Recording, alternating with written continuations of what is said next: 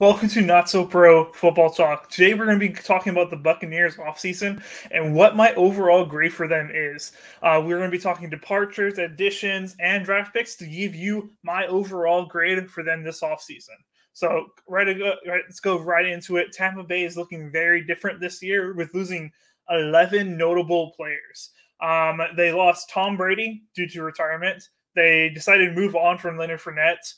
They also lost Donovan Smith, Raheem Nunez, Roches, defensive tackle Akeem Hicks, Cameron Brate, tight end O.J. Howard, cornerback Sean Murphy-Bunting, wide receiver Scotty Miller, kicker Ryan Suckup, and quarterback Blaine Gabbert. This is a lot to lose, just in case you guys didn't know, in one offseason. It is important to know a lot of these guys are up there in years and may be smart to move on for it. But at the end of the day, it is a lot of turnover, as I said, in 1 year. They were able to resign some of their players headed into free agency, though. Jameel Dean, cornerback, linebacker Lavonte David, and guard Aaron Stiney. Lavonte David signing especially was like one of their focal points for them to get done this offseason.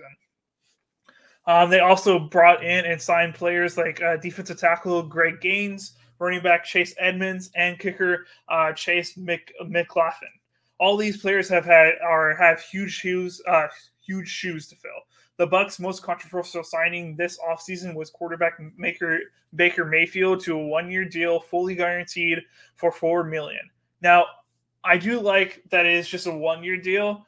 But you have to wonder if bringing a quarterback like Baker, who has had locker room issues in the past, is the best for your team.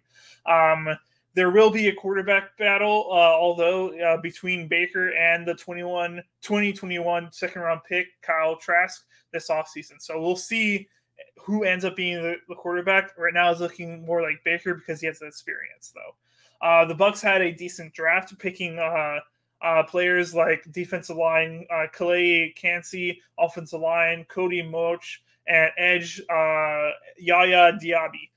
The Buccaneers need to draft and develop players well in order for them to get back out of this current situation where they have so much turnover, a lot of old players leaving.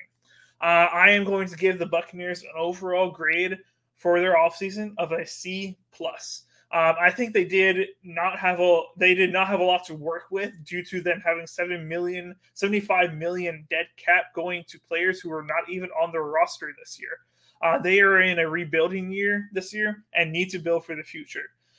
They know that, we know that, it is very obvious. The big reason for the C+, though, was signing Baker. I believe they should go younger and try to develop somebody.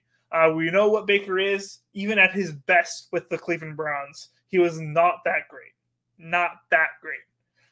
Hopefully Kyle Trask can get a shot at starting a few games, and I would love for him to see him beat Baker Mayfield out of the starting position. But at the end of the day, that is why I give the Bucs a C+. If you guys enjoyed this video, make sure you hit the like button. If you enjoyed this series, make sure you hit the subscribe button in order to see more of these type of videos. Other than that, thank you guys so much for watching. I'll see you guys next time. Keep on grinding.